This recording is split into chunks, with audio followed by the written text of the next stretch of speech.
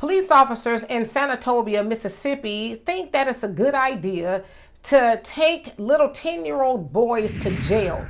Now, Quantavious Easton was waiting in the car with his sister as his mother, LaTanya, was in an attorney's office seeking advice when she noticed her son was in dire straits. I guess he got out of the car to use the restroom because he was told that there was none available inside of the office. And at that time, a police officer pulled up, I guess, and saw him do it. And other police officers came to the scene, and one told her that he has to go to jail because he can't be doing that. And she was like, what? So they fully put him in the back of the police cruiser, took him to jail, and charged him with child in need of services. Now, I looked, and I don't even know what that means because I came up with a whole host of things on the internet. So I'm not really for sure what that actual charge is and what he could possibly be facing.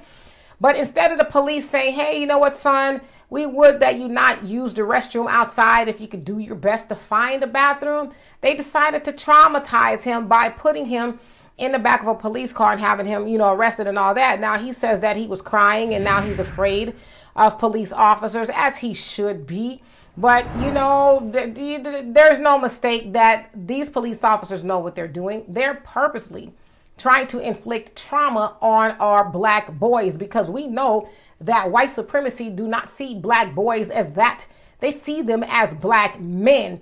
And so there's no doubt in my mind that they said, here's our opportunity to mess up another black boy so he'll forever have trauma, right? But of course, it's Mississippi, the dirty, dirty South, where they don't treat black people right. Especially, they don't treat black people right anywhere, but especially in Mississippi, they don't treat black people right. And they think that's okay to take a 10-year-old to jail because he alleviated himself outside.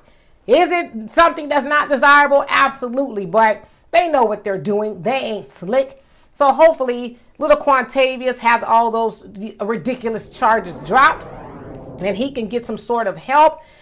Therapy for what they did to him, and hopefully his mom is able to have a conversation with him and tell him what he's dealing with in regards to white supremacy as a little black boy. They don't see you as a black boy. They see you as a black threat. That's what they see you as, and they're going to do their best to try to destroy you. So unfortunately, I have to have this conversation with you at such a young age at what you're dealing with, but they mean you no good. So do your best, son, to, stay out of harm's way. Harm's way meaning white supremacist police officers. So anyway, y'all tell me what you think of that. And for more insightful commentary, please subscribe to this channel and my channel, The Demetra K Show, here on YouTube. Peace.